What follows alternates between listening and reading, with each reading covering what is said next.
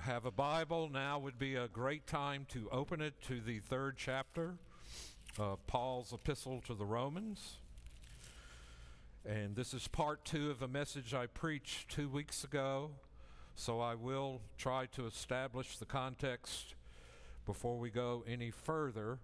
Just a quick word about my clothing and condition. I have never preached in clothing like this in my entire life. And the reason why I have it on is I can't get any long pants over this brace, okay? I'm justifying myself here. I don't like doing that. And I'm not in pain. I feel really good. Thank you for all your prayers, encouragement, cards, and support. They have been wonderful to me. I have to wear this brace for 6 weeks, so get used to it. It'll be four more Sundays. I have to keep my legs straight so that it won't bend while standing or walking. So I'm good. I'm in no pain. I'm not hurting. I feel as good as I can. And so I wanted to get that out of the way because some of you might be curious and miss the whole point of the sermon. And we don't want that. Okay? So now, with that said and out of the way, let's look at Romans chapter 3 and begin reading at verse 9. What then? Are we Jews any better off? Not at all.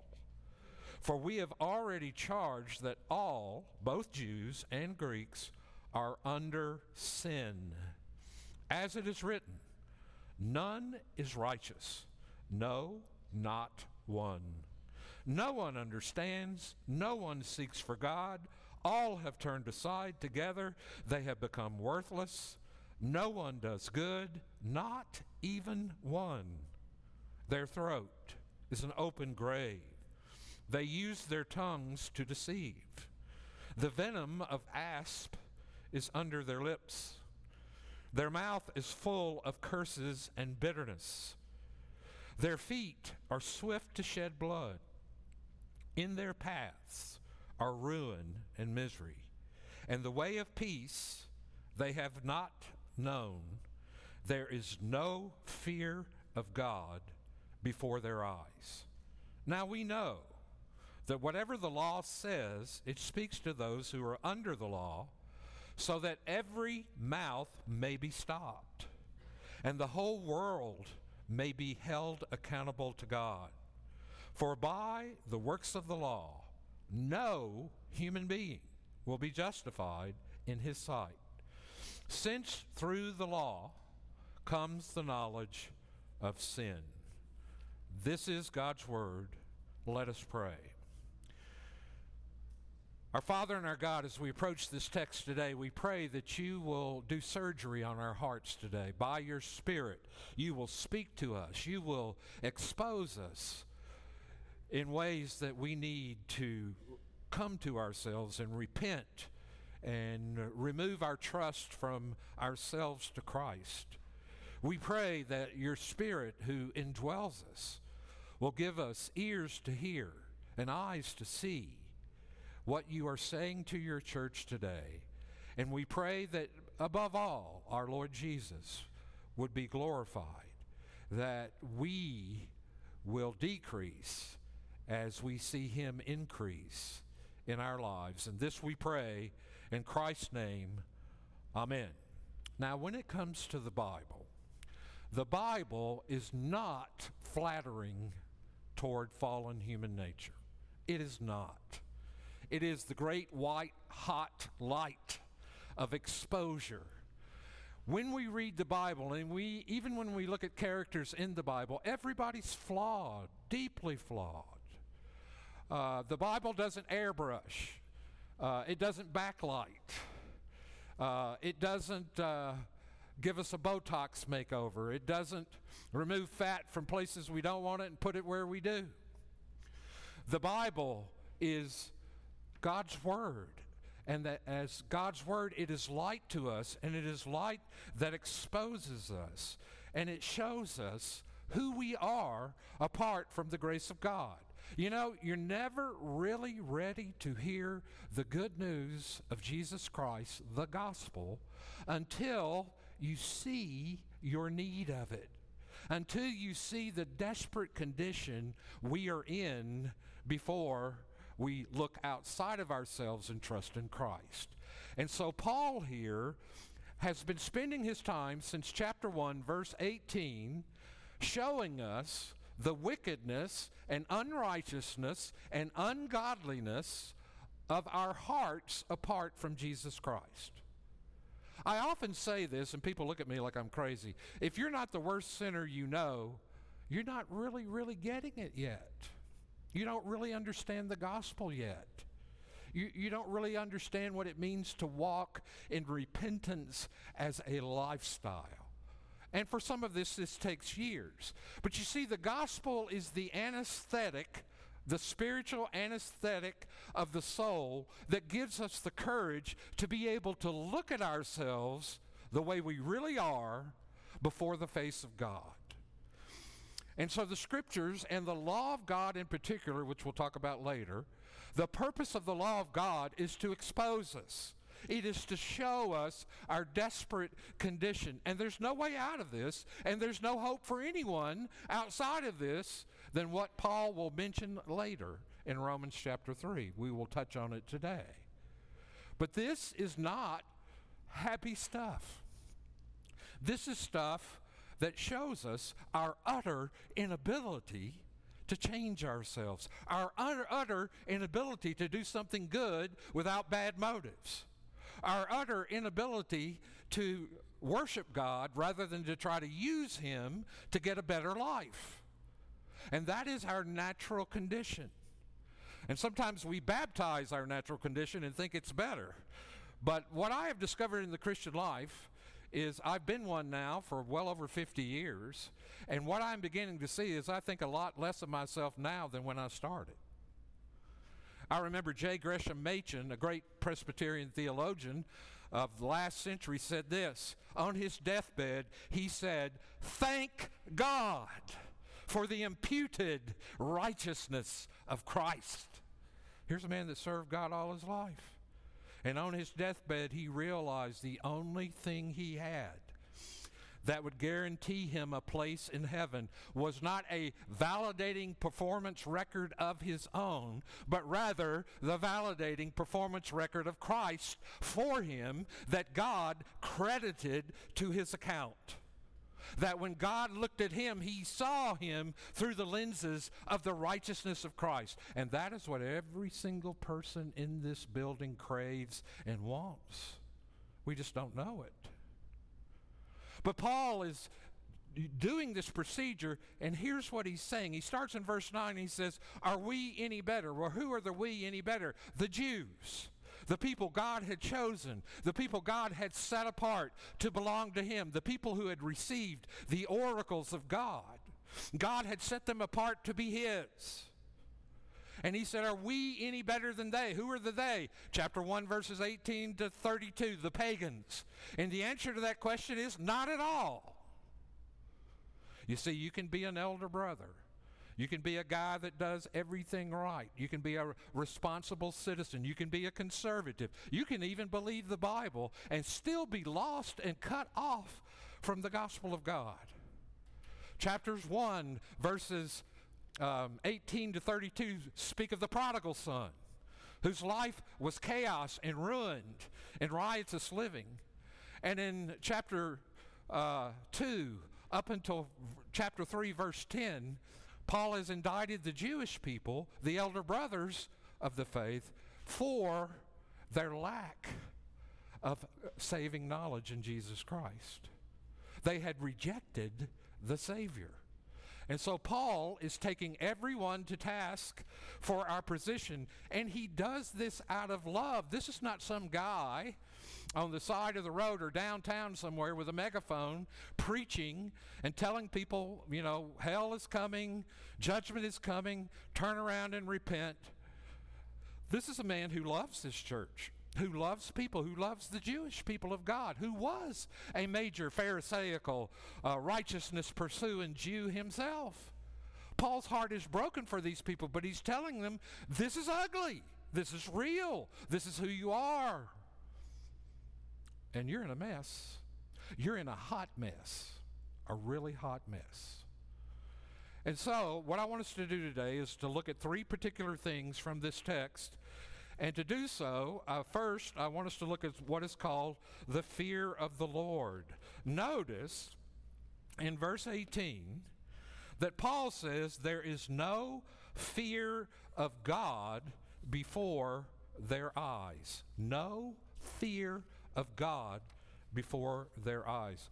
The reason why wickedness exponentially increases is there's no fear of God before their eyes. Now, what is the fear of the Lord? Everybody sort of has a definition of it. We know from Scripture that when you get to verse 18, Paul can sum up everything he has said in chapter 3, that he has said that sin makes us misunderstand and run from God, to willfully control our own lives, so that even our good deeds are just ways of running away from and hiding from God. As a result, truth and love do not control our tongues, but rather our actions, and the result is a complete disintegration, ruin, and misery in life. Where does all of this come from? It flows from no fear of God. So what is the fear of God that nobody has? What is it? Well, it's interesting. The fear of God is really a core or central concept in the Bible. We are repeatedly told that the fear of God is the beginning, the starting place, as it were, of wisdom. What is wisdom? Wisdom is seeing life the way God sees it and responding and understanding that the Scriptures are the index of reality, and when by the Holy Spirit we're able to see the Scriptures, we grow in wisdom. And so the fear of the Lord is the beginning. But what is the fear of the Lord? Glad you asked. It's point number one. So let's get to it. The fear of God. If you're going to understand the fear of God, you should also look at Psalm 134, where the psalmist says he fears God because God forgives sins. This shows that the fear of God does not mean a servile, cringing fear of punishment. It means, rather than that, an inner attitude of awe and respect and sober, trembling joy before the very greatness of God. Now, one of my favorite contemporary writers in the Christian faith is a man by the name of Michael Reeves. And Michael Reeves has written a book recently called Rejoice and Tremble. Rejoice and Tremble.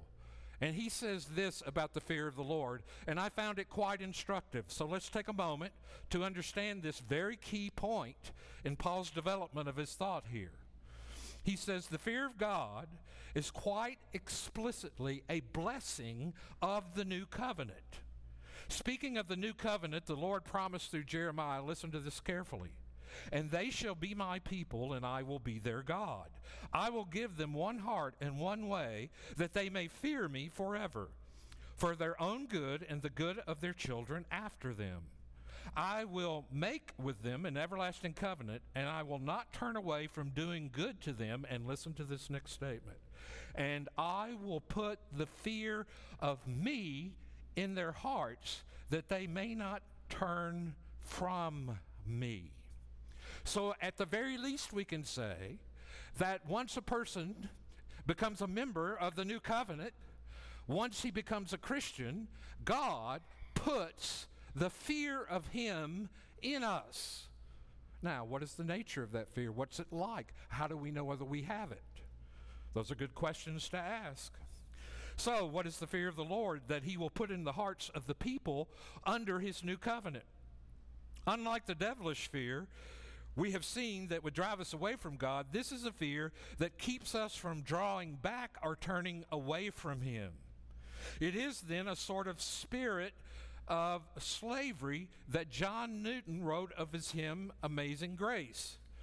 And so, when we look carefully at this concept of the fear of God, it is helpful to understand that the living God is infinitely perfect and quintessentially, overwhelmingly beautiful in every way.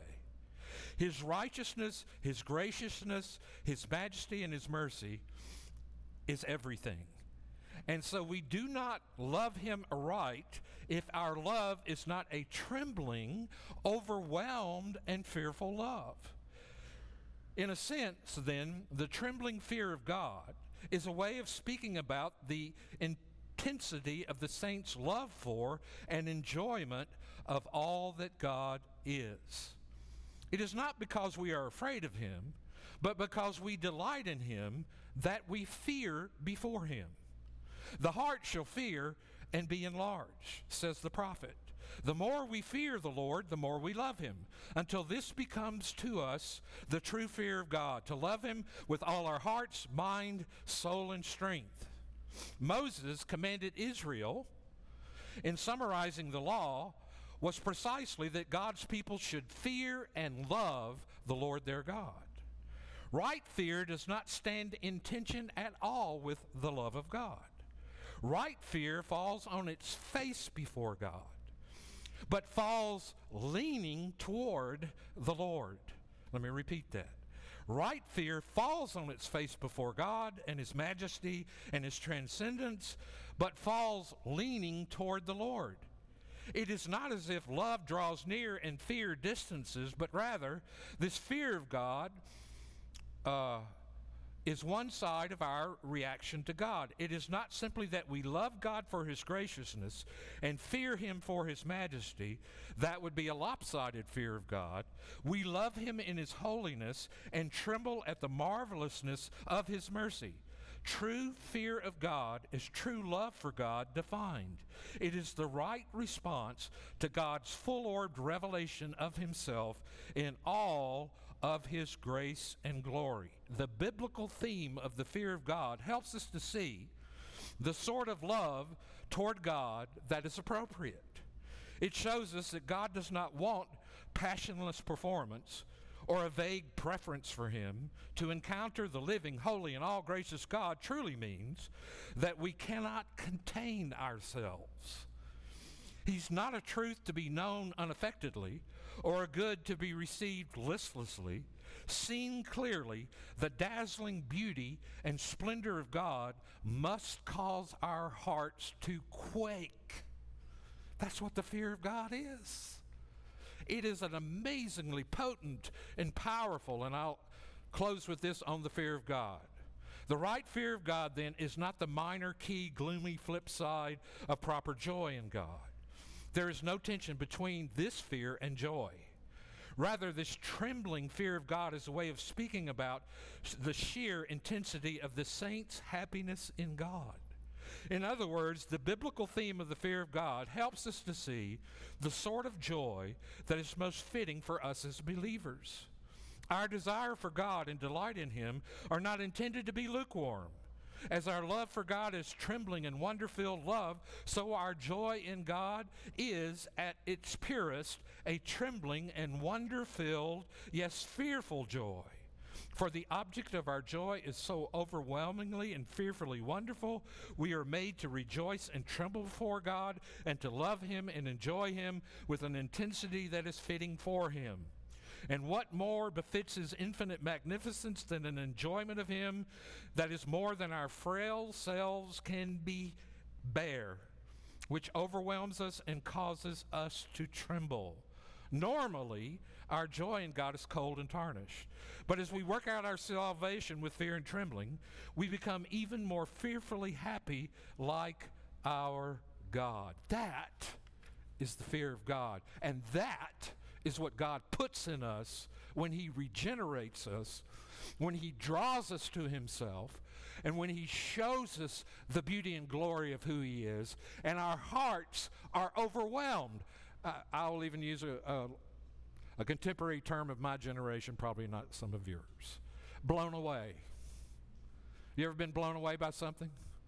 I was thinking about this morning, and I remembered as a child getting up at Christmas morning, which to me, in my time, was the greatest day of the year, bar none. because I had the old Sears Roebuck Christmas catalog. And every year I would pick something out of that catalog that I wanted, and I would visualize it for months, thinking, I'm going to get this. I didn't believe in Santa Claus, but I still knew I was going to get it. I was a little older than that. Hope I didn't blow anybody's bubble here, or burst it. But I got up that morning, and it was like 2 o'clock in the morning. I was wired. I was like beyond excited. And I walked into the den where all the stuff was set up. My parents set up everything, took all the pieces, put them together. It was a lovely display for any child. And I walked in and I saw it. It was the Alamo. And I love little plastic men. And so you had it all set up, and Santa Ana and his men were over here, and the Alamo was over here. And I walked in and I just started shaking. I mean, I'm just vibrant. I can't stop shaking. I'm so excited. I'm quivering, as it were, in the presence of this gift. And my dad walks in the room, and he said, son, what are you doing up? It's 2 o'clock in the morning. Go back to bed. It'll be here when you get up. And I said, I'm just so excited. He said, I know. Go get in the bed.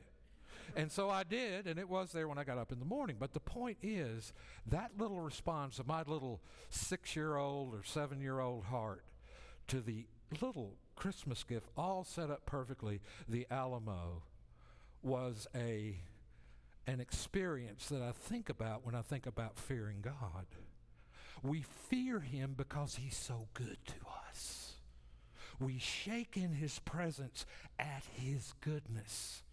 Christians, we don't fear his judgment in the sense of a slavish, servile, cringing, get away from here, distant place, but rather we lean toward him because we know that he only intends to do us good.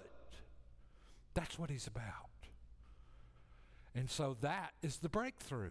Once a person begins to receive the fear of God that God implants in the heart, then he becomes, or she becomes, a different person altogether. And this God who used to be abstract, who used to be to us unknown, now becomes more intimate, more approachable to us. He hasn't changed, but we have. And it's a glorious change. Now you need to listen faster if we're going to get through. The second one is the silence before the face of God. So the fear of God is the antidote to everything Paul has said up to this point. And so there's a condition that we come to after reading Romans 3, verses 10 and following, where we cannot save ourselves through our good deeds. We know we can't make up the difference. I know that when I was first a Christian, I thought grace meant that you do the best you can, and then God will make up the difference where you don't measure up. That is so wrong. That's legalism. That's Pharisaism. That's not the gospel. Grace doesn't make up any difference. Grace is the difference. And let me say this, with all of the passion of my heart, you cannot add one scintilla, one iota, one yod, Hebrew, one tittle to the grace of God and still have grace. Grace is 100% pure. It's the heady stuff. It's the vintage wine in the cellar. Grace is the best. But you can't add anything to it and still have it.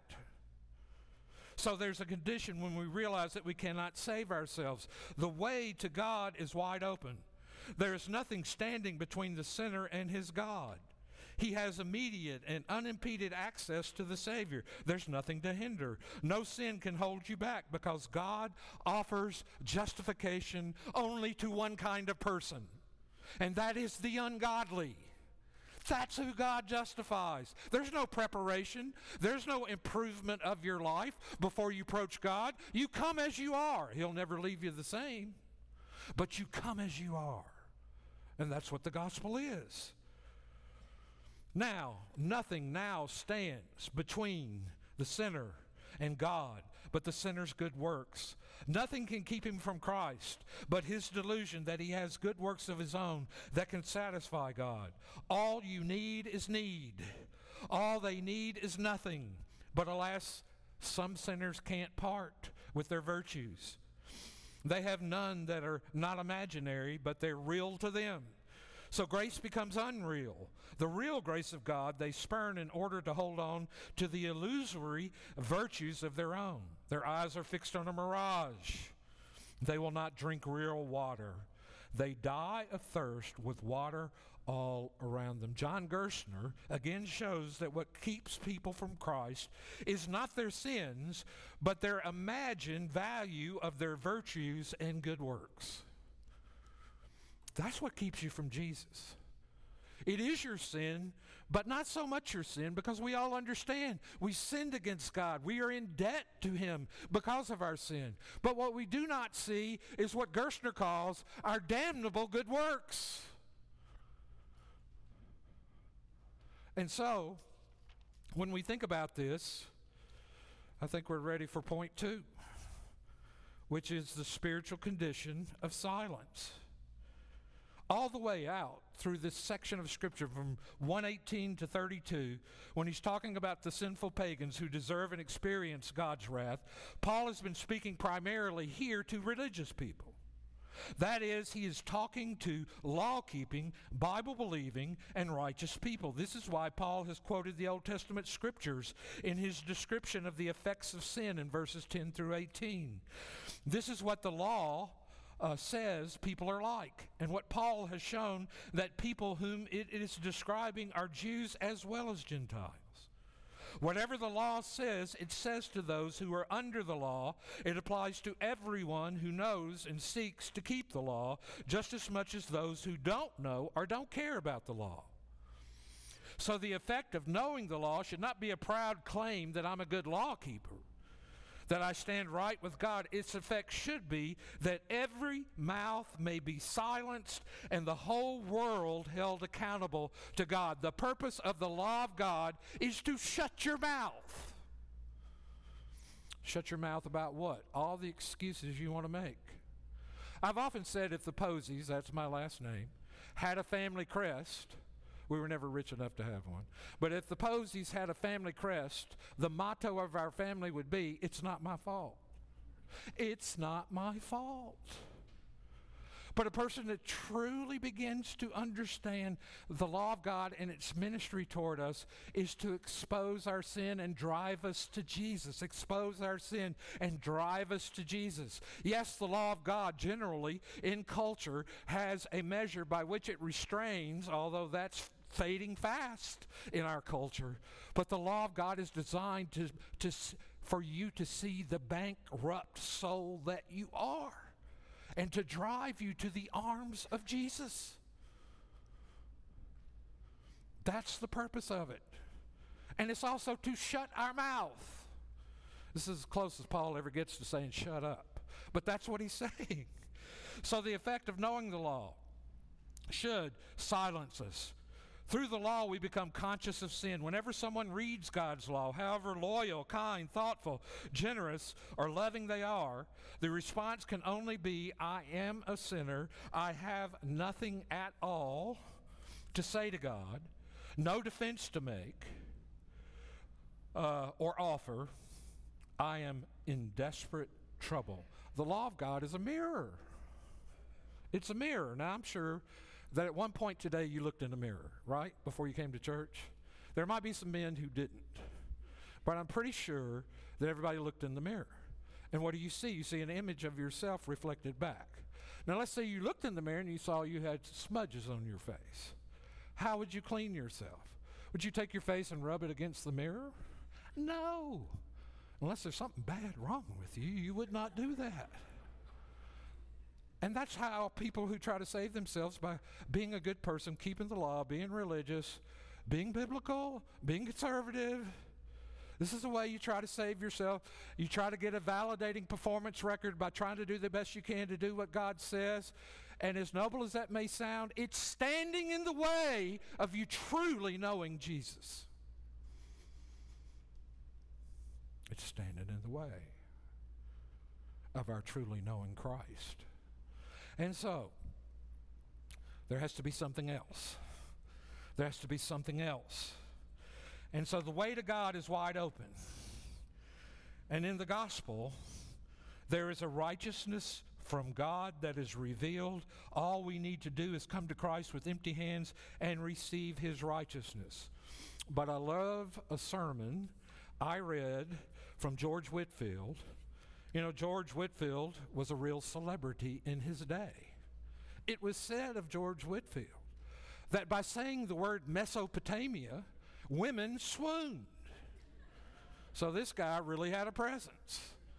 He was a real celebrity in his time, and he preached. But oh, what a preacher. Whitefield says this. He says, before you can be sure that you are at peace with God, you must not only be troubled for the sins of your nature, but likewise for the sins of your best duties and performances. When a poor soul is somewhat awakened by the terrors of the Lord, then the poor creature, being born under the covenant of works, flies directly to a covenant of works again. As Adam and Eve hid themselves among the trees in the garden, they sewed fig leaves together to cover their nakedness. So the poor sinner, when awakened, flies to his duties and to his performances to hide himself from God, and goes to patch up a righteousness of his own. He will say, I will be mighty good now. I will reform. I will do all I can. And then certainly Jesus will have mercy on me. But before you can know you are at peace with God, you must be brought to see that God may damn you for the best prayer you've ever put up. You must be brought to see that all of your duties, all of your righteousness, as the prophet elegantly expresses it, put them all together, are so far from recommending us to God, are so far from being any motive and inducement for God to have mercy on our poor souls, that he will see them as filthy rags, cloths used to wipe the pus of leprosy. That's what the prophet said our works of righteousness are. And it's so hard for us to believe that. God hates them, and he cannot but say, away with them. If you bring them to him in order to recommend them to his favor, my dear friends, what is there in our performances to recommend us to God? I can say that I cannot pray without sin. I cannot preach without sin. I can do nothing without sin. As one expresses it, my repentance needs to be repented of, and my very tears to be washed in the precious blood of my dear Redeemer. Our best duties are so many splendid sins. Splendid sins. Before you can know you're at peace with God, you must not only be made sick of your original and actual sin, you must be sick of your righteousness and all your duties and all your performances. And I want to tell you something, that righteousness we hang on to is the source of all of our conflict in life. Because I like to be right. I have never liked to be wrong. But I am terribly wrong before the face of God. And so the value of the imputed righteousness of Christ does this for me. It makes me rest. For the first time in my life, to rest in the arms of Jesus, recognizing that I am validated. Everybody needs a sense of validation. We all hunger for it in our lives. God made us that way. But the only thing that will validate us is Jesus' covenant keeping on our behalf. He kept the law. He performed the law. He did everything the law required of a person to do, not for himself, but for us, to be an unblemished sacrifice upon the cross, but also for us because we cannot keep it. Even as a Christian, we cannot keep it. Lose that thought. We cannot. That's why God justifies the ungodly. We'll see that later. But here's the deal. When we begin to understand that we have to learn to be as sick of our righteousness as we are of our sins, sick of our duties and performances, there must be a deep conviction before you can be brought out of your self-righteousness, which is the last idol taken out of your heart. You see, what self-righteousness is trying to establish a validating performance record for myself. And I may do it in 1,000 different ways. I may do it as trying to be a father. I may do it as a career. I may do it in darker things, seeking to validate myself because I'm needy. And I want somebody outside of me to tell me I'm okay. I don't know how many of you know about that book on transactional analysis. You'd have to be old like me. But there was a book one time released called I'm Okay, You're Okay. Same author later wrote a book, I'm Okay, You're Not Okay. My answer to it all is you're not okay and I'm not okay. And the only thing at the end of the day that makes me okay is Jesus' blood and righteousness. That's it. That's my victory. That's my glorious death. And so, there are a great many who say, we believe all this, but there's a great difference between talking and feeling. Did you ever feel the need of a dear Redeemer? Did you ever feel the want of Jesus Christ upon the account of the deficiencies of your own righteousness? And now can you say from your heart, Lord, you may justly damn me for the best duties I ever did perform? If you are not thus brought out of yourself, you say to your own heart, peace, peace, but there is no peace. With furious logic, Whitefield shows us that if you think your good deeds have any intrinsic merit in them, you will use Jesus to help you save yourself, but you will not treat him as your only Savior. A Pharisee tries to be good. A Pharisee, however, exposes himself or herself. And by the way, I'm a recovering Pharisee. I go to meetings every week. No, I don't, but I should. But a Pharisee never repents. Pharisees at church here this Sunday comes by to greet the pastor at the door, puts on his best holy appearance and face, and I'd ask the Pharisee, what are you repenting of? And you know what? He has nothing to say. Why? Because he's not doing anything wrong. Lord, deliver us. Open our eyes. Open our eyes. Holy Spirit, fall on us. Show us the beauty and glory and suitedness of Jesus Christ for our souls. So, next week, we will pick up on the next couple of verses, 19 and 20, which I did not touch too much today. But who's in a hurry? This is good stuff. This is the Word of God. But let me encourage you today. Lay your deadly doing down at Jesus' feet. Stand alone in him, our righteousness complete. Let's pray. God our Father, we thank you for the gospel. It truly is good news, set against the black backdrop of our chaotic ugliness and desperate need. And I pray today that your Spirit would do his work of putting the fear of God in us, and that we may be given eyes to see the beauty and glory and suitability and acceptability of Jesus Christ for our souls. Now as we give, may we give as people who are grateful that we have been rescued. I mean rescued from the worst possible danger. And this we pray in Christ's name. Amen.